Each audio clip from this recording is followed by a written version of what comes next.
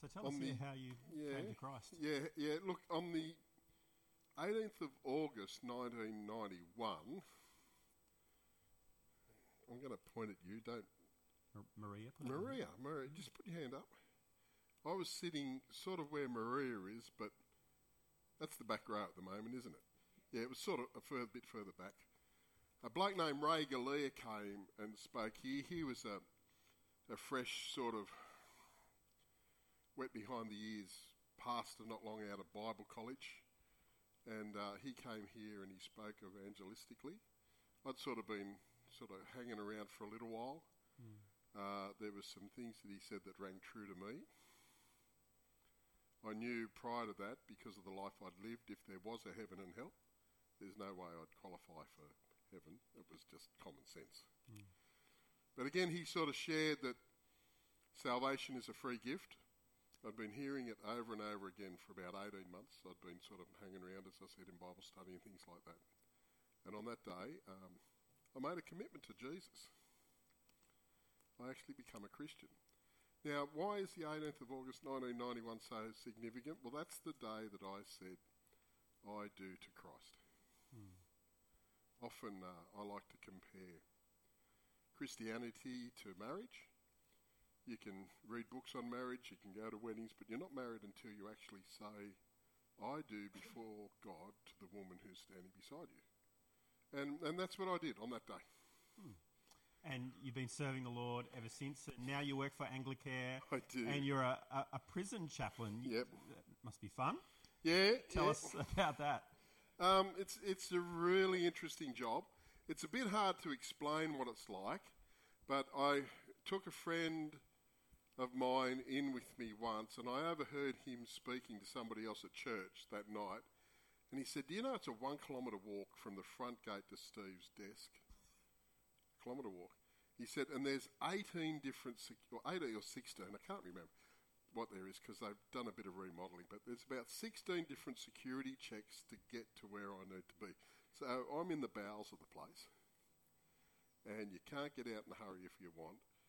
And some of it's a card, some of it's a key, some of it's an iris scan, some of it is, it's like a bird cage. You go in one door, you stand in there, and they won't let you on until the guy on the other side actually physically recognises you and lets you through. So because he was so surprised, and I'd sort of got a bit used to it, I put together a bit of a DVD just to show you and sort of describe a little bit about what prison life's like. So if you want to sit down, we sit down for a minute, we've got that. All right, let's watch.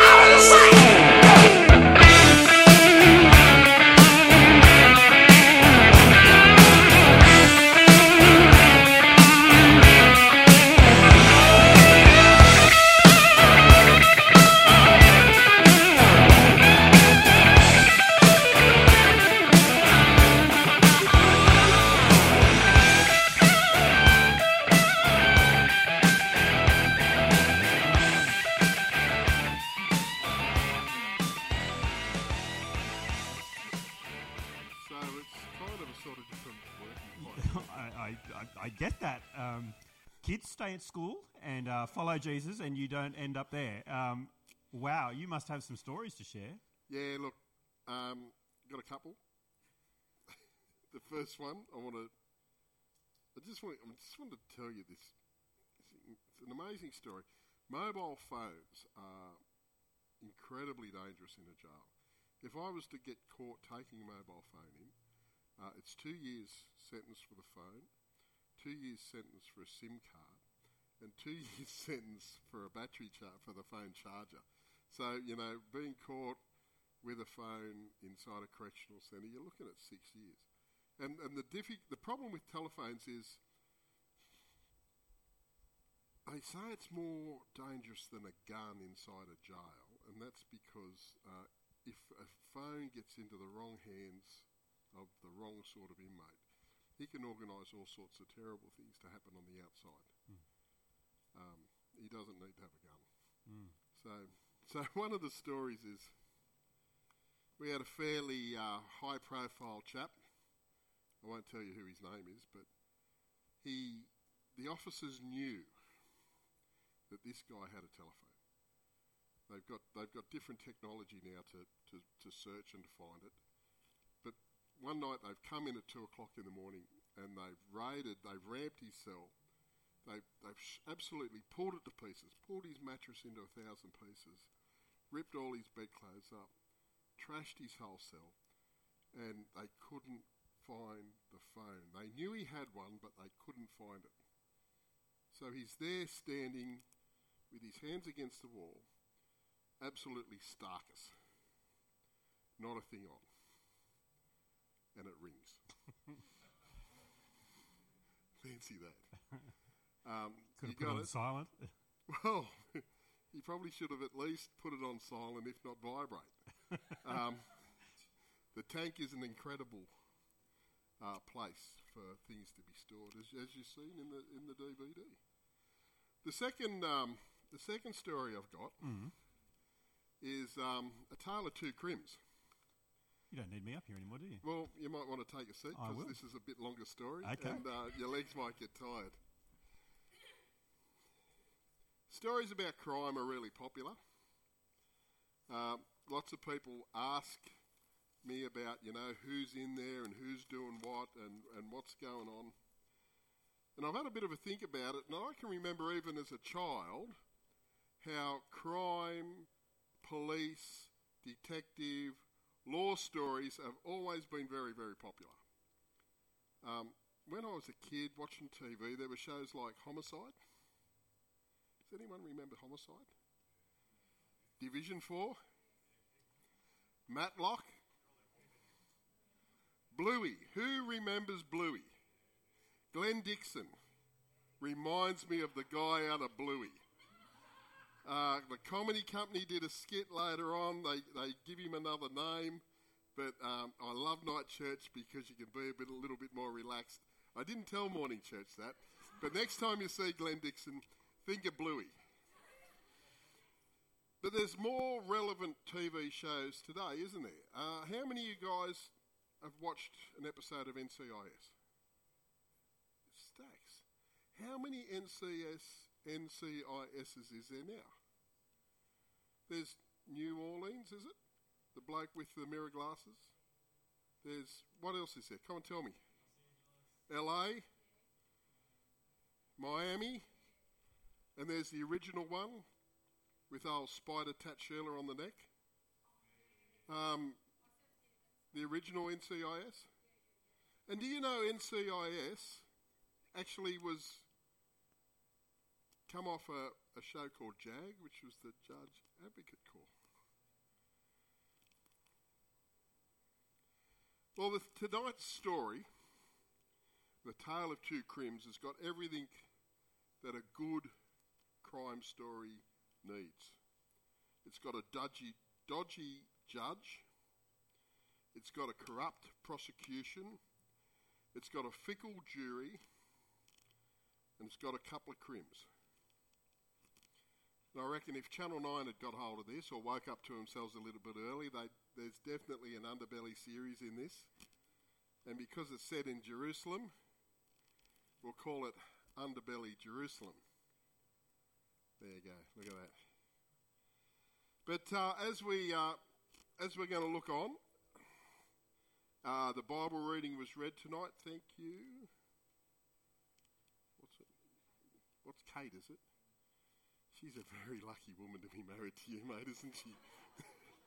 It'd be very exciting. Thank you, Kate, for reading the Bible. Has everybody got one of those square sheets of paper? Put your hand up, let me see it. Because you're going to need it in front of you tonight. Who hasn't got one? Who needs one? Righto, there's some people going to do the lap, but we're going to get started anyway. So, as I said, story tonight, and we're going to kick off, and we're going to meet a couple of the people in this story, and I've already named who they are, the main players. They're up on the screen behind me.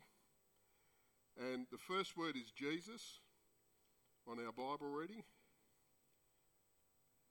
And Jesus is crim number 1. So Jesus stood before Pilate, the governor, who asked him, "Are you the king of the Jews?" Now, Pilate, the governor's got a role in this, and we're going to call him the dodgy judge. Righto? He's the one in the judgment seat. We're going to see a little bit later on. So Jesus stood before Pilate, the governor, and Pilate asked him, "Are you the king of the Jews?" And Jesus answers him without battering an eyelid, "Yes, that is right." Then when the priests and the older Jewish leaders made their accusations against Jesus, he said nothing. Now, in a courtroom, who is it that makes the accusations against the accused? It's the prosecution. And in this case, the prosecution is corrupt. And the corrupt prosecution is the leading priests and the older Jewish leaders. So they make accusations against Jesus, and sentence 13, Pilate the judge says, "Don't you hear all the charges that they are making against you?" He's talking to Jesus. "Why don't you answer?" But Jesus said there, it said, look at sentence 14, but Jesus did not say anything, and this really surprised the governor, or this really surprised the judge. Now, I want to give you a little bit of a backstory about this bloke, crim number 1, named Jesus. He came from very, very humble beginnings. He was born in a backwater of Jerusalem, in Nazareth, which is kind of sort of, when I was here 15 years ago, the place sort of out on the boundary was Wilmont. Is there anyone here from Wilmont tonight? It's still out on the boundary. I just sort of, I look around and there's houses everywhere, so I just kind of think, so if you think about like Rudy Hill being the centre, the cultural hub, which I believe it to be, don't you worry. Wilmont is where Jesus had come from, out in the back blocks. He was a carpenter's son, so that meant he was a tradie. He used to work with wood. His dad worked with wood, and the way things were in those days, what your dad does is what you do. But there's a couple of standouts about this bloke, Jesus, who we hear about here, who's the first crim in the story. And the thing is, it was reported that when his mother gave birth, so when he was born, his mother had never had any intimate or sexual relationship with a man. So this woman, Mary, his mother, was a virgin at the time she gave birth to him. Now that's pretty incredible, isn't it, when you think about it? But other parts of the Bible tell us that God's Holy Spirit planted the seed in her belly, which enabled this to happen. The other thing about this bloke named Jesus, he could do some stuff. And he could do some pretty impressive stuff just by speaking. At one time, it was reported that there was a storm. He got up and told the wind and told the waves to be quiet. And that's what happened. There are other times when this not long after he calmed the storm, where this crazy man, this absolute spinner, came from out of the tombs and started yelling and screaming and cutting himself, and Jesus just said, listen, you demons in this bloke, get out of here. Get out of here. And the bloke was returned to his right mind. But an amazing standout about Jesus, this bloke named Jesus, is that he would talk to God. He would talk to the God, the creator of the universe, the one who gives you your next breath and who you can be thankful to for your last heartbeat. So he used to talk to the God, the creator and the sustainer, and he used to call him Father. At one particular time in his life, he actually referred to him more than Father. It was like Daddy. It's what this Jesus referred to God, the creator, as. And you want to know what's even more incredible? On 2 occasions, that creator, sustainer God, spoke audibly where people could hear. And he said, first of all, that this is my son. And not only did he say, this is my son, but the second time he said, the first time he said, this is my son, I'm very pleased with him. The second time he said, this is my son, listen to him. So just bloke Jesus not only talked to God as dad or as father, but God would refer to him as son, good son.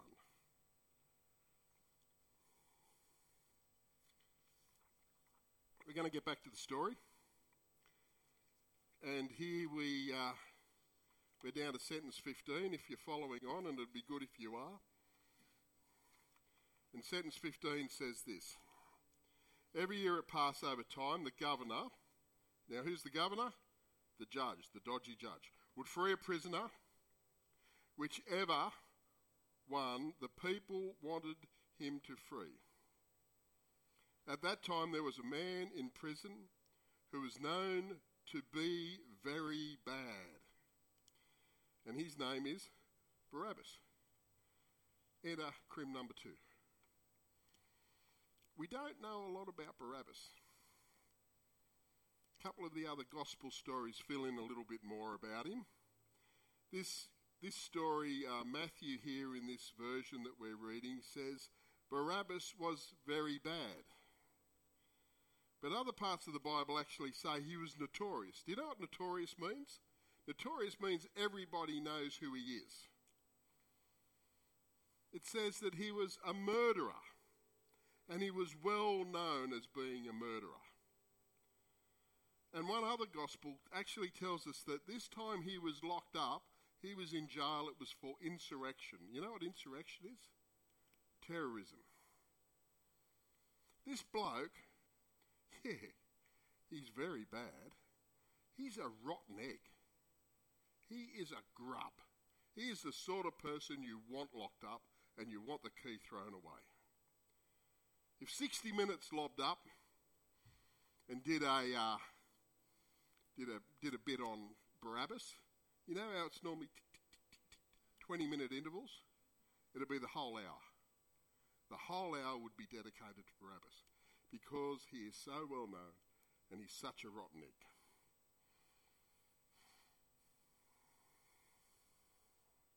We're going to read on from sentence 17. And now we meet the fickle and gullible jury, and that's the crowd, friends. Let me read to you from sentence 17. When a crowd gathered, Pilate said to them, I will free one man for you. Which one do you want me to free? Barabbas, the dirtbag, or Jesus, who's called the Messiah? Pilate knew that they had handed Jesus over to him because they were jealous. Because they were jealous. Now, in those words, there's a bit of a clue on what's going on here. Pilate said he was handed over because they were jealous.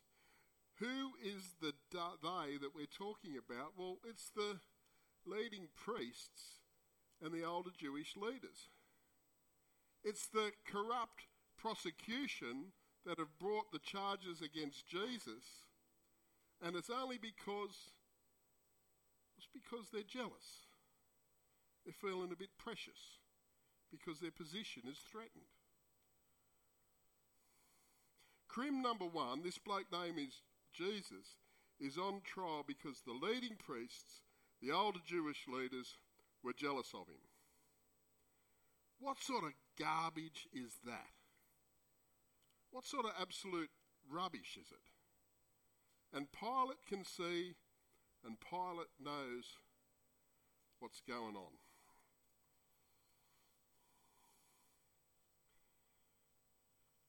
Now there's an interesting little aside here in our story, and it starts at sentence 19. Let's have a look at this next part. I reckon this is really interesting. While Pilate was sitting there in his place for judging, so he's on the judge, in the courtroom, on the throne or on the bench, his wife sent a message to him, and it said, so he gets this bit of paper passed to him, or somebody comes and whispers in his ear, and the message is, do not have anything to do with that man. He is not guilty. Do not have anything to do with that man. He is not guilty.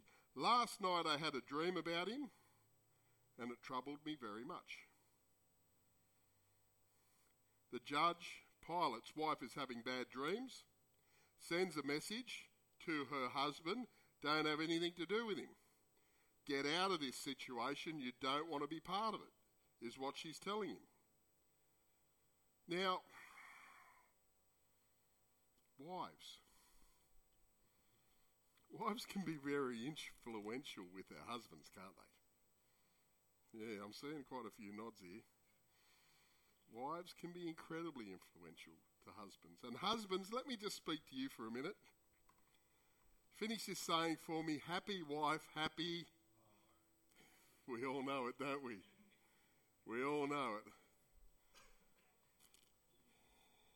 The message is that this bloke's not guilty. Pilate's in a position where he doesn't know what to do.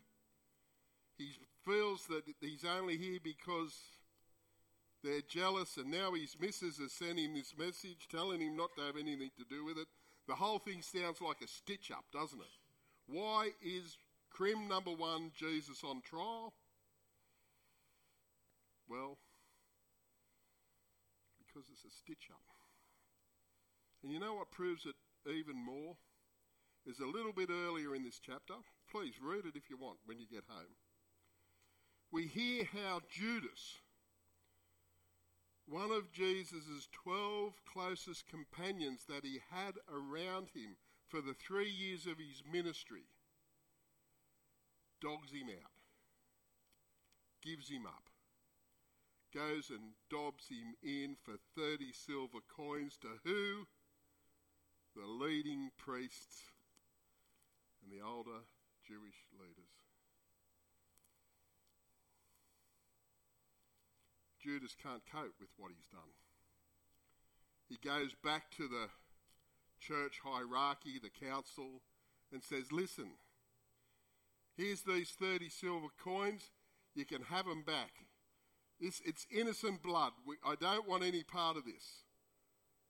You know what the old guys say? Oh, we can't have that money in here, mate. That's blood money. That's blood money. So Judas cracks it, throws the money in the temple, goes out and hangs himself because of the guilt. The priests and the older Jewish leaders gather up the money. We can't use this in the temple because there's blood money. Can't renovate our bathrooms with it. So they go and buy a block of land. Go and buy a block of land. What a bunch of grubs.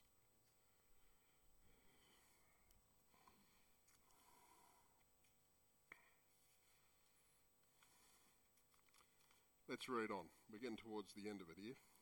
Sentence 20. But the leading priests and the older Jewish leaders told the people to ask for Barabbas to be set free and for Jesus to be killed. Pilate said, I have Barabbas and Jesus. Which one do you want me to set free for you? The people answered, Barabbas. Pilate said, so what do you want me to do with Jesus, the one you call the Messiah? And all the people said, kill him. Kill him on a cross. Pilate asked, why do you want me to kill him? What wrong has he done? But they shouted all the louder, kill him on a cross. At that point, sentence 24, Pilate saw that there was nothing he could do to make the people change. In fact, it looked like there might be a riot break out.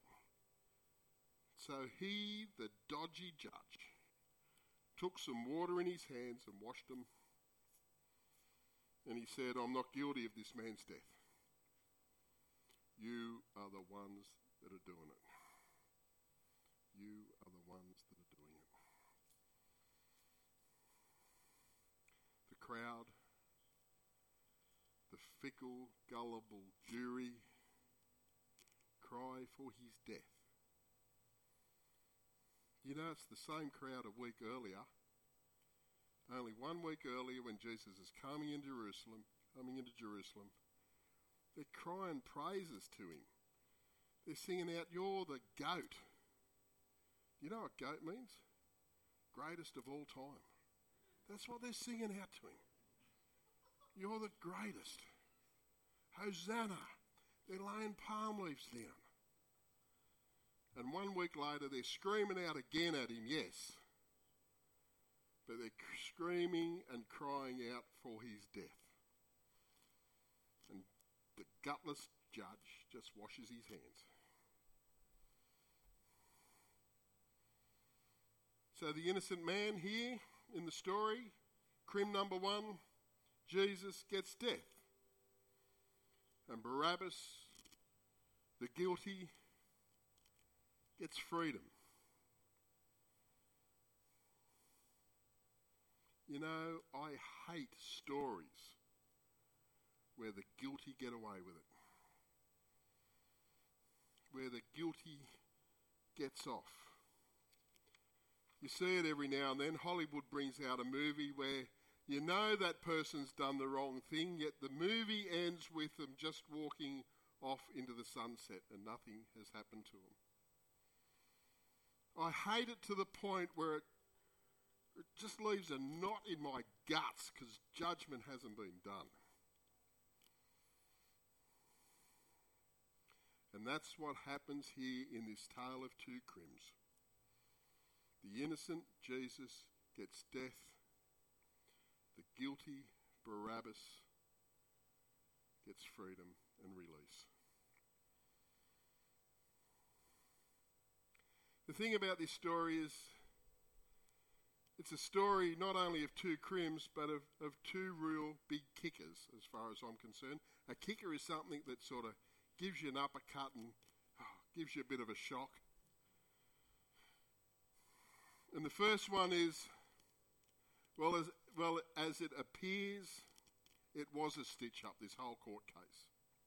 The rest of the Bible tells us that Jesus is the one, only, truly innocent person in history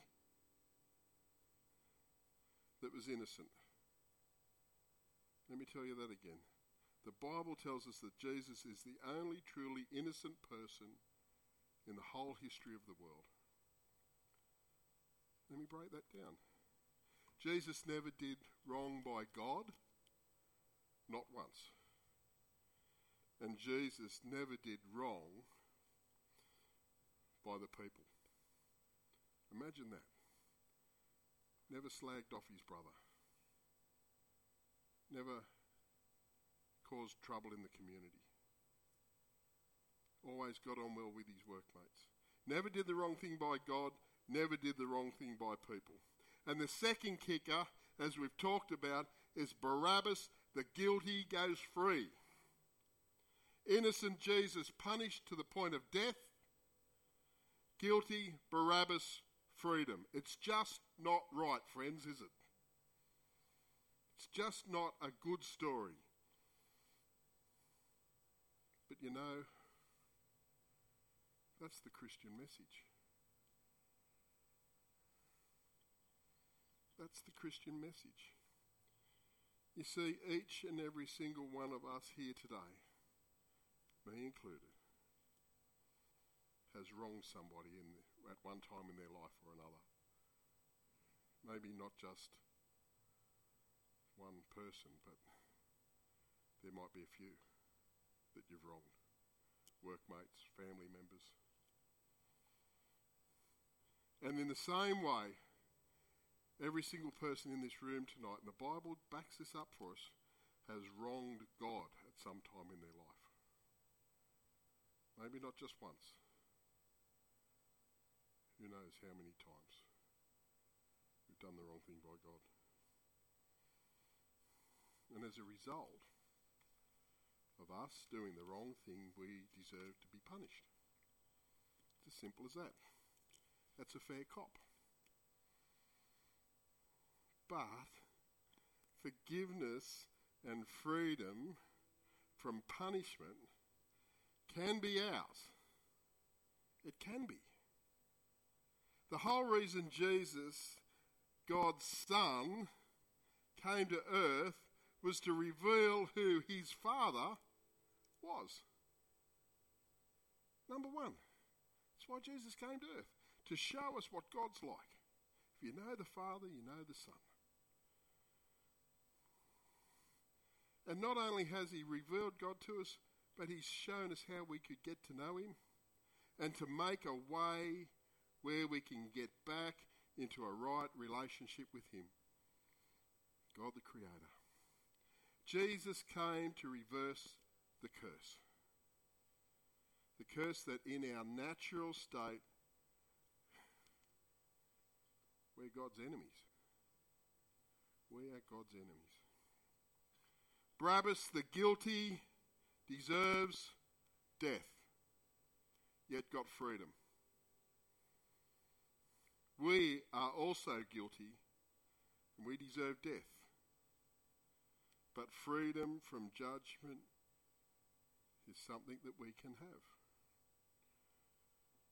We're like Barabbas, aren't we? If our trust is in Jesus, we are Barabbas.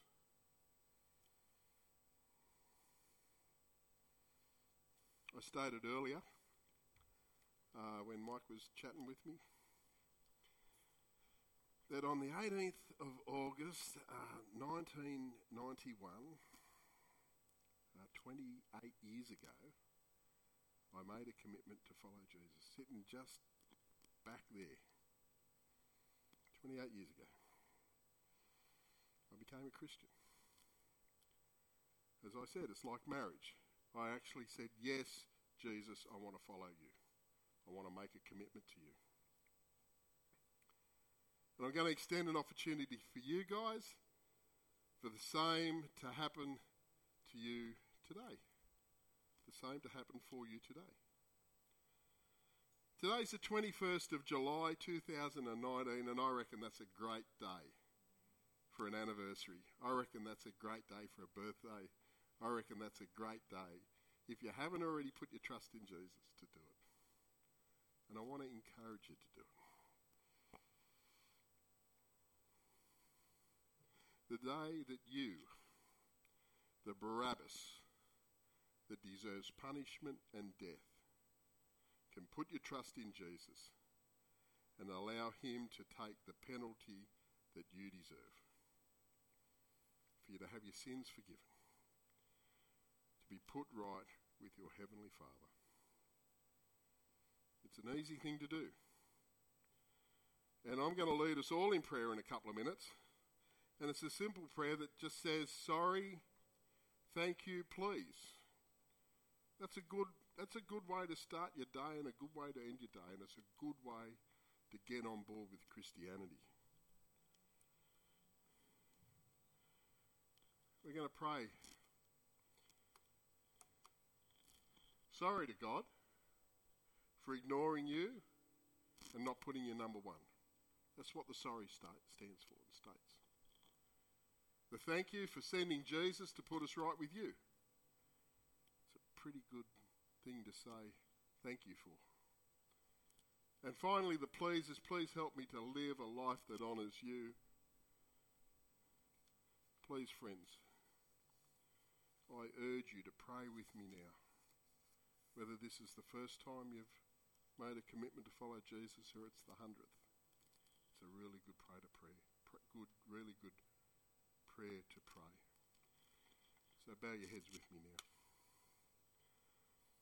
Oh, Heavenly Father, we want to come before you and we want to say sorry to you for not always putting you first, for not always giving you the right and due respect that you deserve. We're sorry for that, Lord. We want to say thank you for sending Jesus so we, the Barabbas that deserves death, can have freedom and eternal life. So thank you for Jesus. We also want to say please. Please help us now to live a life that's going to bring glory and honour to you. And we pray this in Jesus' name. Amen.